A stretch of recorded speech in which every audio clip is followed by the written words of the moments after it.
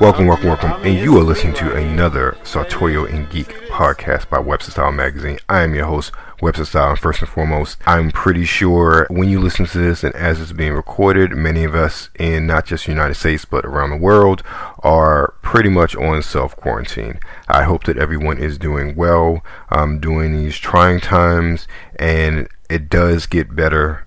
And just always remember that it may be hard now, it may be scary now, but it does get better, and this will too end.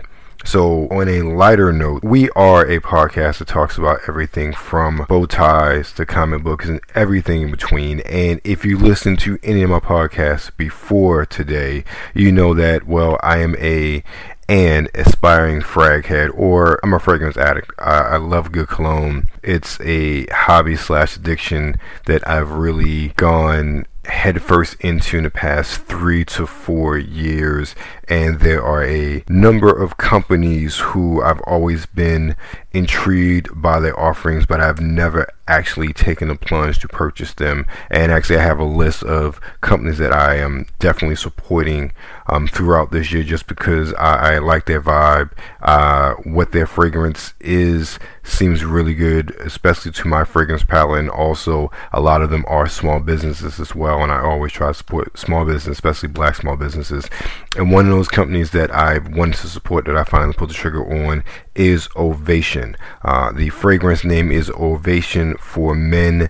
Right now it's a 50 ml bottle for $85, so it's very much in that niche realm of price, but also quality as well. And the notes are Sicily lemon, aqua, cashmere woods, cashmere woods, Indian patchouli, and Calabrian bergamot. Now, one of the things I want to say off the top is that opening is such a bright and eye-opening citrus. It is smooth. It is not astringent or a sharp citrus. It is very refreshing. Definitely something that makes the fragrance stand out, and that is really my only drawback to this fragrance, or at least personally speaking. I wish the opening lasted longer. The opening is very fleeting for Ovation for Men, and it quickly dives into the aqua notes and then the cashmere woods and the patchouli, and I really feel like it's as you go from the middle to the base notes, it's almost like a battle between the cashmere woods and the Indian patchouli, because I really smelled both of them kind of vacillating throughout the 8+ hours, especially toward the end of that 8+ hour duration that I experienced with Ovation for Men. The projection, I got about maybe 2 hours of projection with it. All I know is maybe an hour or so afterwards, it was definitely noticed in the household. As you can imagine, I'm on lockdown just like you guys are, so it was one of those things where I was surprised that the projection went as far as it did. I wasn't surprised at the duration though, just from other reviewers, and even it's my experience with a lot of these smaller niche brands, the duration is a monster. Is not what you're going to get with one of those, and not saying all designs are bad, but typically it's not something you would expect with a designer brand, but definitely something you would expect with a niche brand from there. One of the things that surprised me, I didn't realize afterwards, was the atomizer. I am not one to spray the atomizers all the way down, and so I just did quick sprays when I initially sprayed it, but I wore it the other day and I pressed down in the atomizer, and the amount of juice that sprayed out was ridiculous. I'm like, man, this is like a super duper charged atomizer for Ovation for Men. So realistically, you really only have to do maybe 2 to 3 really good sprays of Ovation for Men, and that will last you literally throughout the day. I have seen some reviewers really classify it maybe as a work fragrance, maybe as a casual going out fragrance. I really would wear it all the time for any occasion. I'm not so much about the winter, definitely fall, spring, maybe summer. I have to definitely see how it performs in the summertime for me on my skin, but it's one of those things where I get a lot of sexiness and sensuality from that patchouli and cashmere woods mix. So I really feel like it is safe for work, but also is good for a date or at least an intimate moment. I think that whomever you are, who you allow close to you, will definitely enjoy the smell on you for sure. So I really like it. I like it so much. It's really one of those fragrances that I have to tell myself not to get every day, between Zaharoff, Signature Pour Homme, Oxford Blue, and now Ovation. Like literally between those three every single day, with Zaharoff still being number one. I don't think anything's going to be thrown at in my list for a while, but Ovation is a very close number two, simply because it is really such an inviting fragrance, both for the wearer and for the general public. For those around you who smell it, you will not get a compliment wearing this bad boy. I can't wait to really wear it outside of my home after quarantine is over, to really see what sort of real world projection and real world duration that it actually has going forward, because that'll be the real test of it. If you wear any kind of fragrance, that being in a very sterile environment like your home, you don't really get a 100% accurate assessment of how it performs, because you're not doing your daily activities of going to work, traveling, if you do those sort of things, or you're not going out, going here, going there, or you're not going out for a night on a time with your significant other or a date or what have you. So you aren't really doing anything to test how it performs in different environments, different air qualities, different temperatures. Your home is going to be a very sterile, static sort of situation for a fragrance. So it's probably going to be one of those environments where it's going to perform to its optimal level, because you don't have all those other variables that are going to influence and affect how it performs. But just on my personal note, from wearing it a couple times over the past 2 weeks or so, I really enjoy it. Like I said, it's really in my top 3 of what I want to grab on any given day. And I would definitely recommend, if you're looking for something new and different and, want to spend a little bit extra money on a fragrance, I would definitely recommend you get it. It's really a phenomenal fragrance, and I really enjoy it, as you already noticed from this one.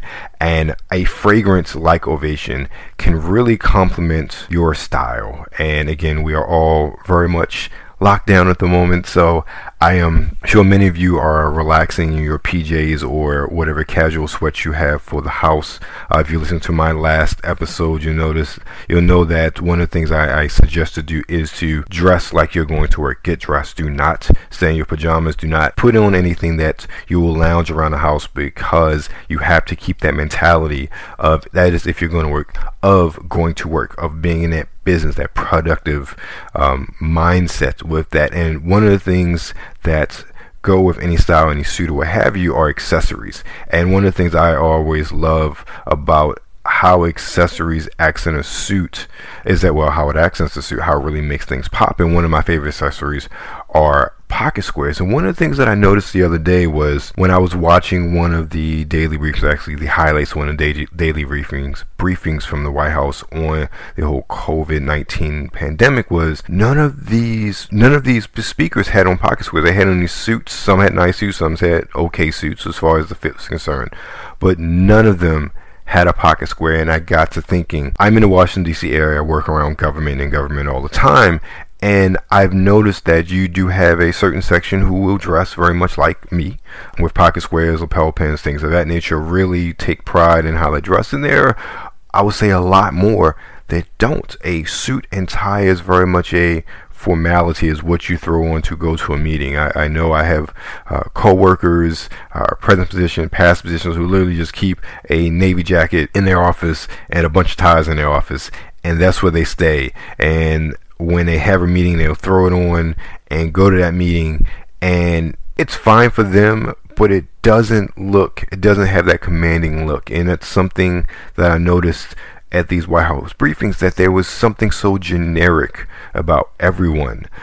Everyone was very nondescript, because they had on a navy or black or gray suit and a white shirt and a tie, and no sort of lapel, no sort of pocket square. And I would have thought that a pocket square would be something very simple, very benign, to add a little bit of panache, so to speak, to any suit, especially considering I've always been taught that if there's a pocket, it needs to be filled, and it just looks so empty and so drab on the wearer without something in that pocket. So it's just something that I noticed, and I don't know if you've ever noticed that as well when watching his briefings, while watching the presidents. As any president, I was thinking of, former President Obama or even Bush or Clinton.